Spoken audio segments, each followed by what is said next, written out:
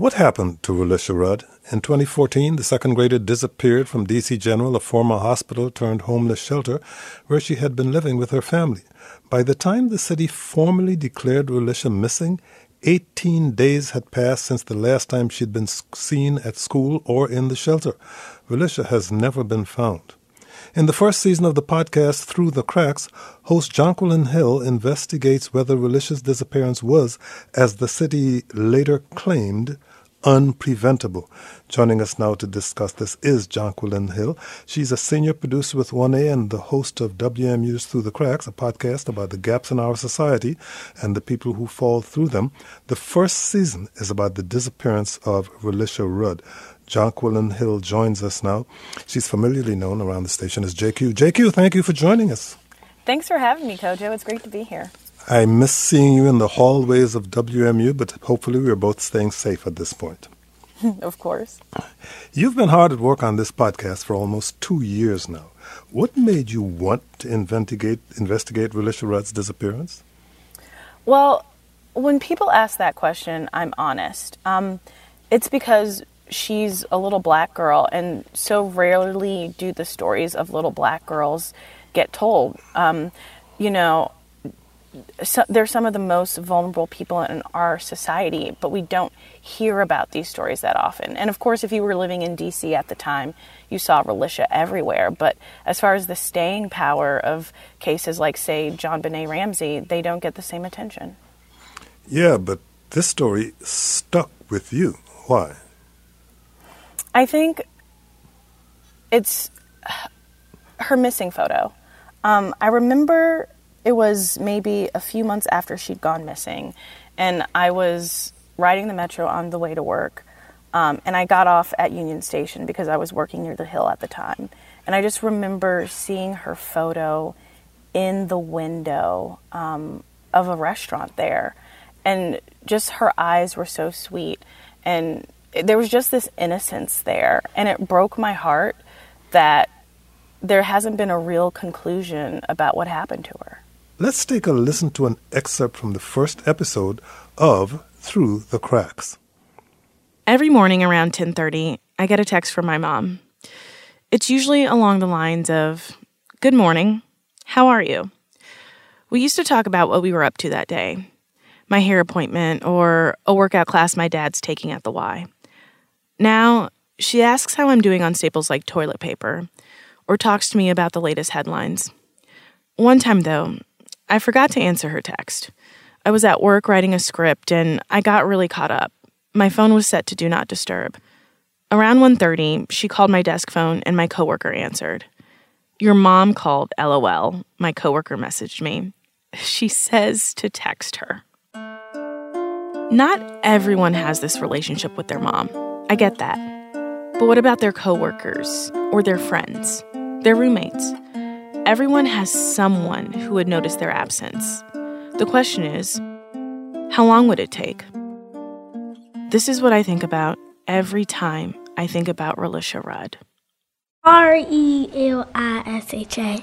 Relisha. JQ, Relisha was 8 years old when she went missing. What do we know about her as a person? Well, with this podcast, I've been able to talk to lots of her family members and get a feel for her personality. She was the oldest of four, the only girl, and she was the big sister, and she did what a lot of big sisters do. She was really protective of her brothers. She loved playing with them. Antonio Wheeler, her stepfather, said that she really enjoyed riding her bikes with her brothers. They would race on their bikes. Her favorite color was purple, and her two favorite foods were crab and pizza. And she also, she lived in a shelter with her family. And when the Homeless Children's Playtime Project would come and they would have activities, her favorite activity was arts and crafts. So she loved to put crafts together and draw and color and things like that.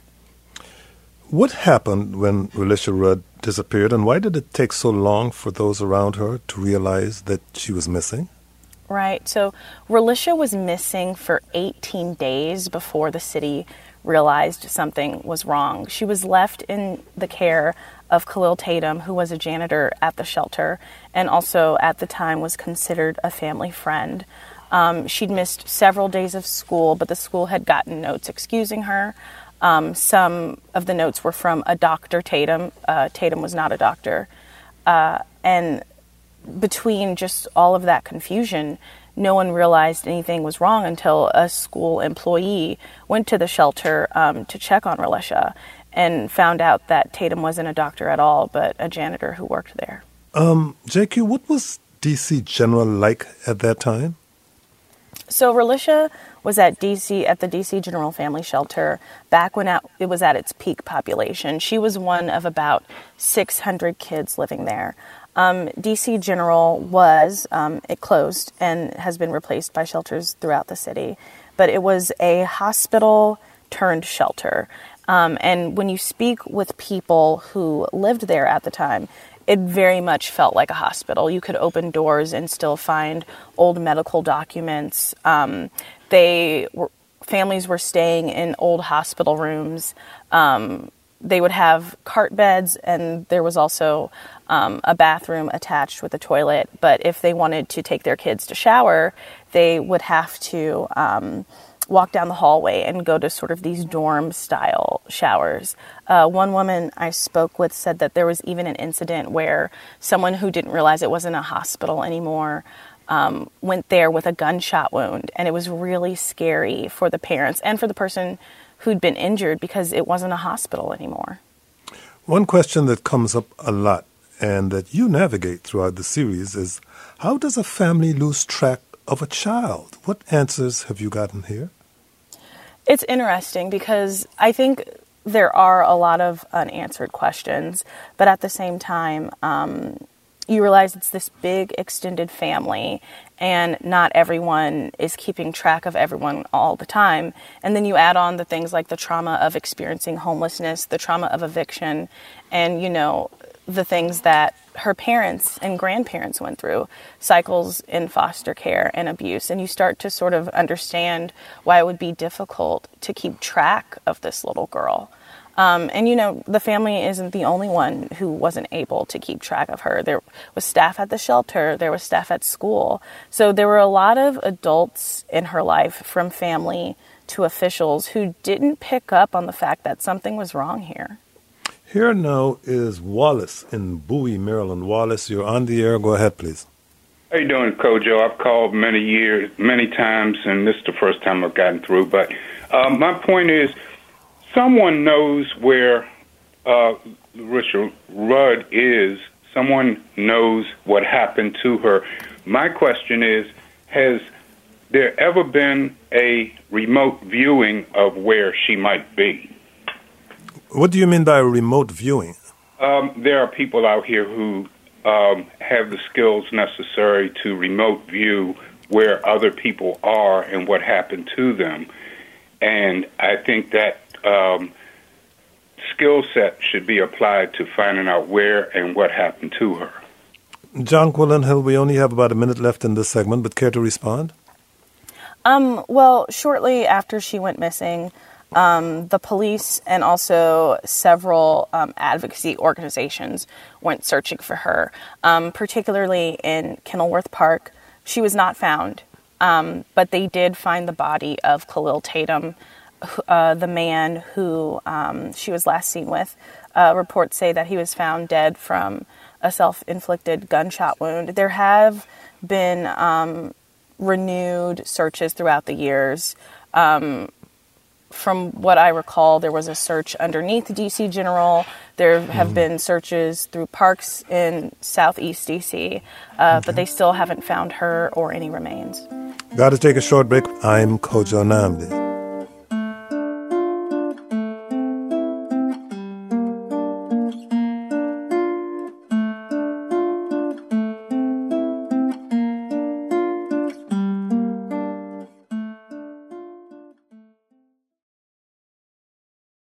Hi, it's Diane. The next meeting of my book club is on Wednesday, May 31st at 1 p.m. Eastern. I'll host a discussion of Mad Honey by Jodi Picoult and Jennifer Finney Boylan, followed by a conversation with the authors. Find out more and register at dianerehm.org/book club. Welcome back. We're talking with Jonquilyn Hill. She's a senior producer with 1A and the host of WAMU's Through the Cracks, a podcast about the gaps in our society and the people who fall through them. The first season is about the disappearance of Relisha Rudd. When was Relisha last seen in school, JQ? So it's hard at times to determine when she was last seen at school, just because she missed so many days. She missed about 30 days of school before anyone realized. She missed about 30 days of school that semester and was not seen for 18 days before anyone realized something was wrong. So it's hard to say regarding school, but in late February, that's the last time she was seen, period. And it was in the Days Inn on New York Avenue in the care of Khalil Tatum. Well, what is supposed to happen if a child doesn't show up for school for long periods, and what happened in Relisha's case? So typically what's supposed to happen is that there's supposed to be follow-up calls with parents, and there's supposed to be some intervention from the district and possibly from Child and Family Services Agency, depending on what's determined to have happened. What makes it difficult for Relisha's case is that technically a lot of her absences were excused.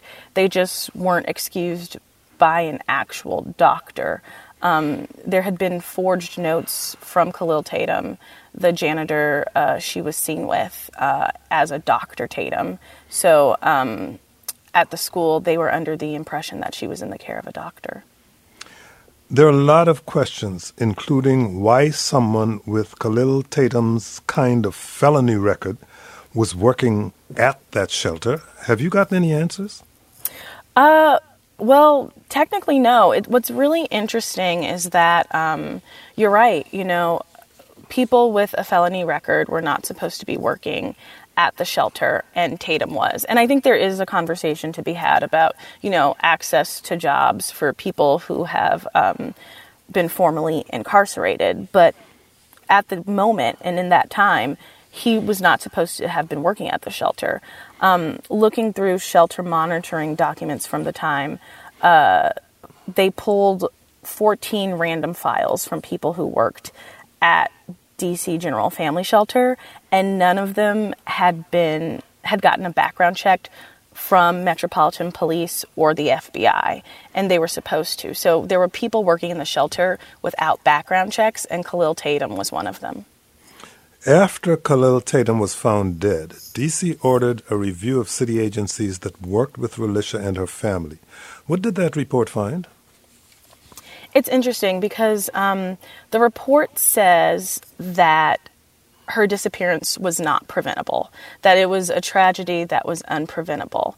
At the same time, they have recommendations. Her city came in contact with various city services, Child and Family Services, the Department of Behavioral Health. There were several caseworkers involved, but those caseworkers were not communicating with one another. Our mayor at the time was Vincent Gray. It's my understanding you tried to get an interview with him. Were you successful? And why did they deem Relisha's disappearance unpreventable, as far as you know? Well, it's hard to say why, because I did reach out to Councilmember Gray's office and was declined an interview. The offer for an interview still stands, so if they would like to speak with me, I am open to an interview. But I don't know quite where the administration was coming from, because I have not been able to speak with them. Jen in Washington, D.C. Jen, your turn. I have been, hi, Kojo and Jonquilyn, thank you so much for this. I've been listening to the podcast, which is just phenomenal. And I just was reflecting on my initial reaction when Relisha went missing and how that's changed since listening to your podcast.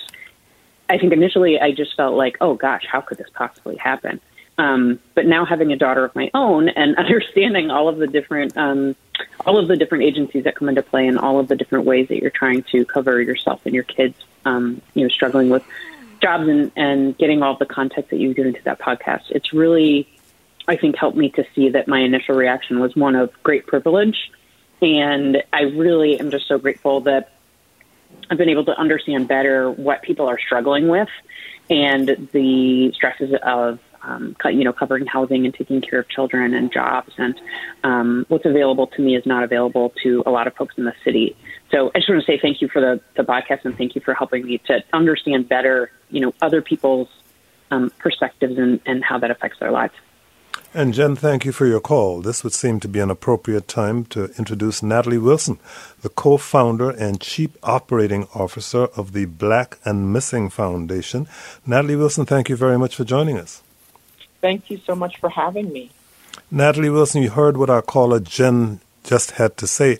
How common is that sentiment? Well, it's definitely common, and I'm hoping that there are lessons learned that can protect other homeless children or kids that are in foster care from just disappearing or slipping under the cracks. And we are not living that life that they are struggling with, so sometimes we don't understand all of the dynamics. What does an organization like Black and Missing do, and why is it, in your view, necessary? So at the Black and Missing Foundation, we are a voice. We're advocates for missing individuals of color and their families who are desperately searching for them. And we bring awareness to the hundreds of thousands of persons of color reported around the country. And our organization is necessary because these voiceless group of missing individuals, oftentimes they do not receive media coverage or law enforcement assistance or even our community involvement to be found. What motivated you to get into this work? There was a young lady by the name of Tamika Houston, and she went missing from Spartanburg, South Carolina, and that's the hometown of my sister-in-law and also the BAM-FI co-founder. And Tamika disappeared in 2004, and we learned how her family really struggled to get media coverage, particularly national media coverage around her disappearance. And weeks later, Lori Hacken, she disappeared, and her family received around-the-clock news coverage. And Tamika's aunt, who was in media relations, she reached out to the same reporters for the same networks and the same programs, and there was just no interest in Tamika's story at all. And, of course, Natalie Holloway disappeared a year later, and her name dominated the news. So Derica and I decided to use our professions. I'm in media relations, and Derica's in law enforcement, and those are the two critical elements needed to help us find our missing. What did you think when you first heard about the disappearance of Relisha Rudd? Well, we were very alarmed, but we were determined to find Relisha. Relisha was last seen on March the 1st, 2014, and she was reported missing 18 days later on March the 19th. And we learned of her case, as the rest of the city did, on March the 20th when a press release was issued by MPD. And as the details surrounding her disappearance were released, such as Tatum's wife being found dead in a hotel, we weren't sure what we would find. And it was just so baffling that Tatum somehow befriended Relisha's mother and convinced her that it was a great idea for him to have this, second grader under his supervision. So it was just so many unknown, but we were very determined to help find Relisha. What has struck you about the media coverage of Relisha's disappearance? Well, I will say that I've been impressed in how DC MPD and the local media outlets stepped up to the plate in Relisha's case. Because of our numerous media partnerships, particularly with the Black press, we were able to get some national coverage, but we would have loved to see that this was a national story, and so many other national media outlets pick up Relisha's story, because Relisha could have been anywhere from Pennsylvania to Florida to California. We got an email from Joan in Alexandria who says, please stop saying this little girl has gone missing or went missing. People do not go missing. They go to school. They went to the store. She disappeared at best. She was snatched. She was kidnapped. It was not of her volition. It just makes me nuts when people use this neutral language. Natalie, there are a lot of things about Relisha's case that the media and society tend to stereotype. Black, poor, living in a homeless shelter. How do you go about deconstructing those stereotypes, and how do you avoid the use of the word missing when somebody may in fact be missing? Okay, well, a couple of things. We need to change the way law enforcement classifies missing children. Now, not in Relisha's case, but oftentimes our children, when they are missing or they're no longer at home, they're classified as a runaway. So if you're classified as a runaway, you do not receive the Amber Alert or any type of media coverage. And we need to change the narrative that missing Black and brown individuals are stereotyped as being involved in some type of criminal activity. And that's how the news media tend to represent us. And although there's diversity in the newsroom, most of the media owners and the journalists are still predominantly white. So they are not telling the stories of these individuals. And I think as a community, we need to get more involved. So once a child has been reported missing and we get that involvement within our communities, we need to start making phone calls to the media outlets and making demands for the media to show these African American or Hispanic children. They need to show that they're just as important as other children. Why is a program, a podcast like Through the Cracks, so important here? Well, programs like Through the Cracks are vital as they keep these cold cases in the forefront. You know, it provides families with hope that their loved one would return home, or at least they could have the answers or the closures they need. And it lets the families know that they are not alone and they're not forgotten. JQ, I'm wondering if this was your original objective for the podcast, to keep Relisha's story alive. Oh, definitely. You know, like I said, this is a story that had stuck with me years later. And I think a lot of people who have stayed in D.C. or native Washingtonians or people who were in community with Relisha remember her story. But there's another side to D.C. that's very transient. There are so many people I've spoken to who move here and have no idea about her story, but they know Natalie Holloway's name. And I think that's something that's been really important with us. Just asking the questions, who do we value, what stories do we value, and what stories do we remember? Natalie Wilson, it is my understanding that Black and Missing Foundation helped out with that search effort. What was that like? Where did you search?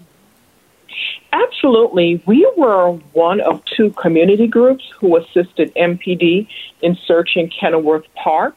And we also distributed flyers near the shelter where Relisha and her family lived and the metro station. So we were very involved with MPD. We were lock and step with them in trying to find Relisha. Here now is Jill in Alexandria, Virginia. Jill, you're on the air. Go ahead, please. Hi, I'm calling as a parent and a long-time Washington resident, and I just wanted to share that this story, when it happened, and every time I hear Relisha's name, it's heart-wrenching, it's sickening, it's just incredibly distressing, I think, for everyone who's heard this story. And I didn't know that someone from the school had gone and really had raised the red flag initially. I think that ultimately the responsibility has to come down to the family, and it's something I think we're not talking enough about. But I think anyone who has children knows that it would be a very poor decision to give custody or care of your child to to a male family friend, and I can't begin to understand the stresses that were on the family. But ultimately, the responsibility of a child must fall on the family. Thank you. Thank you for your call. Jonquilyn Hill, you have interviewed many people over the last couple of years, but in particular, what was it like to speak with Relisha's family members? What did you learn from them?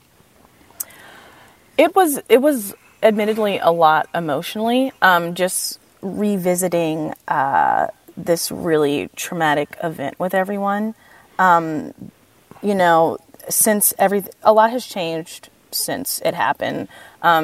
Initially, after Relisha went missing, there was conflict within the family, and through the years, that has changed. It's also been really interesting because a lot gets left to memory and time, and we know that, the way our brains remember things when something traumatic happens is more difficult. I think also one thing that's been interesting to explore is the history of the family, because Relisha is not the only person who slipped through the cracks throughout their life, but just about every person in her family did. There's been history of abuse. Both her stepfather and her mother were in the foster care system. Her stepfather's little sister was murdered when she was 2, and that's how he ended up in the foster care system. So the more I talked with the family, the more layers I was able to pull back and kind of learn that Relisha is not the only person here who fell through the cracks, that there is a lot of stuff going on, and a lot of people were failed in different ways by different people. I want to take a listen to another clip from Through the Cracks. This is Relisha's stepfather, Antonio Wheeler. For like the first year, I didn't have a job. I would drink a lot of alcohol. I would smoke a lot of cigarettes. And I would sleep less. I would eat less for a whole year. So it was hard for the first year. It was hard. Even with my kids being in foster care, it was really hard. Eating, sleeping, just trying to get up in the morning, opening my eyes, I just wanted to lay there all day. Then when I was up, I found myself at the liquor store buying liquor, buying cigarettes, smoking marijuana, trying to hide the pain. And I'm just now coming to grips that I couldn't control a lot of things that I could. But I haven't really processed the fact that Relisha is missing. JQ, what was Antonio's role in Relisha's life? So he played the role of stepfather. At the time that Relisha and her family lived in the shelter, he was engaged to her mother, Shamika. So he was sort of like a father figure in her life. You've also spent a lot of time talking with Melissa Young, Relisha's grandmother. I'd like to take a listen to some of your conversation with her. Relisha's grandmother, Melissa, is a gatekeeper for the Young family. Their matriarch.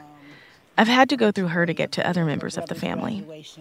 In her apartment, there are always kids playing, food cooking, a TV on. When I visited, she took me to her bedroom. Right now, what you all are looking at is my dresser that I decorated with my granddaughter, Relisha Rudd. Picture that I done had now for 5 years from the first event when she went missing. All her little teddy bears, like this one right here, the elephant. It says, "I love you." That's her first teddy bear when she was like 2. Her father gave it to her on Valentine's. I've gone to her home several times, and each time she's added something new to the tribute. Some of the items are Relisha's things. Her first baby hat, a photo, or a toy. Other times they represent milestones Relisha has missed. A photo from a cousin's graduation, or an uncle's funeral program. This is my dedication and my tribute to help deal with the situation. Melissa still buys Relisha Christmas and birthday gifts every year, just in case she comes home. They don't want her to come back and have nothing under the tree. Mainly since she's older, I'm pretty much done bought her, like jewelry with her name on it. I had to send that with my father, her great-granddad, so couldn't nobody take it because her earrings is like real diamonds. So she don't play with toys. She stopped playing with toys when she was 8. So I say, well, okay. She like makeup now, nail polish, stuff like that, smell good. So I just buy that little stuff, drop it in the little, it's like a, what I call it? Her little treasure chest. Relisha Rudd's grandmother. JQ, there is one family member you have not spoken with yet. What can you tell us about Relisha's mother, Shamika Young? Right. Well, Shamika has declined my interview for requests. My request for interview, excuse me. And, you know, she is Relisha's mother, also the mother of her 3 little brothers. And she's come under a lot of scrutiny in the years following Relisha's disappearance. And yeah, so the invitation to her still also stands. Because of the scrutiny, I do understand why she has decided not to speak with me, but that door is open if she wishes to tell her side of the story. A listener tweets, "We cannot stop raising awareness of the alarming number of black girls and boys that go missing each year." JQ, you have new episodes of this podcast every Thursday. What have you explored so far, and what's to come? So far, we've laid out the case of Relisha's disappearance, looked at her family, looked at the eviction that unhoused them, and this week we're going to be looking at the conditions of the shelter where she lived. As the season goes on, we'll explore Khalil Tatum. We'll also look at the media, which, we get a little meta with that because this podcast is part of the media. We also look at the investigation, and then we look ahead to see what changes the city has made since Relisha disappeared and if we can keep another child from falling through the cracks. Natalie Wilson, if someone wants to report a missing person or submit an anonymous tip through your organization rather than directly to law enforcement, what do you recommend? So we do know that there's a sense of systemic distrust between law enforcement and the community. So if someone has an anonymous tip, they can definitely go to our website at bamfi.org, or they can call us at 1-877-97-BAMFI. Final question, JQ. As we approach the 7th anniversary of Relisha's disappearance, the big question you're trying to answer here is, could any of this have been prevented? What do you think so far? You only have about 30 seconds. I definitely think so. I think there are several stops along the way where this could have not happened, whether it was family or eviction, shelter, school. I think there are several inflection points in Relisha's life that could have kept this from happening. And I think the goal now is to look forward and say, okay, can we find these inflection points for other children and keep them safe and make sure nothing this tragic happens to them? Jonquilyn Hill, thank you so much for joining us. Natalie Wilson, thank you so much for joining us. This segment on WMU's podcast Through the Cracks about the disappearance of Relisha Rudd was produced by Julie Deppenbrock, and our conversation about a possible African-American burial ground in Georgetown was produced by Sidney Grannon.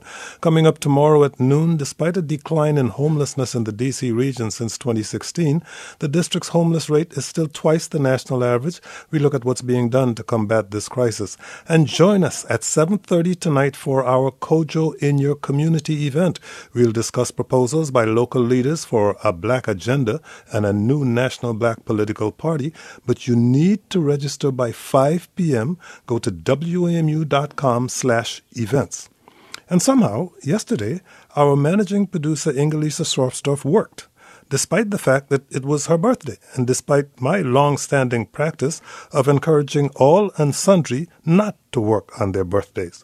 Of course, I broke my own rule this year, so Inga is forgiven, but maybe because of this, we somehow overlooked an on-air birthday greeting yesterday. Not today, though.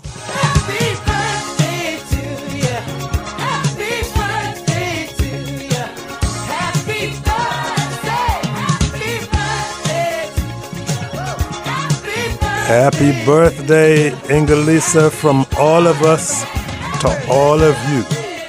Thank you all for listening, and stay safe. I'm Kojo Nambi.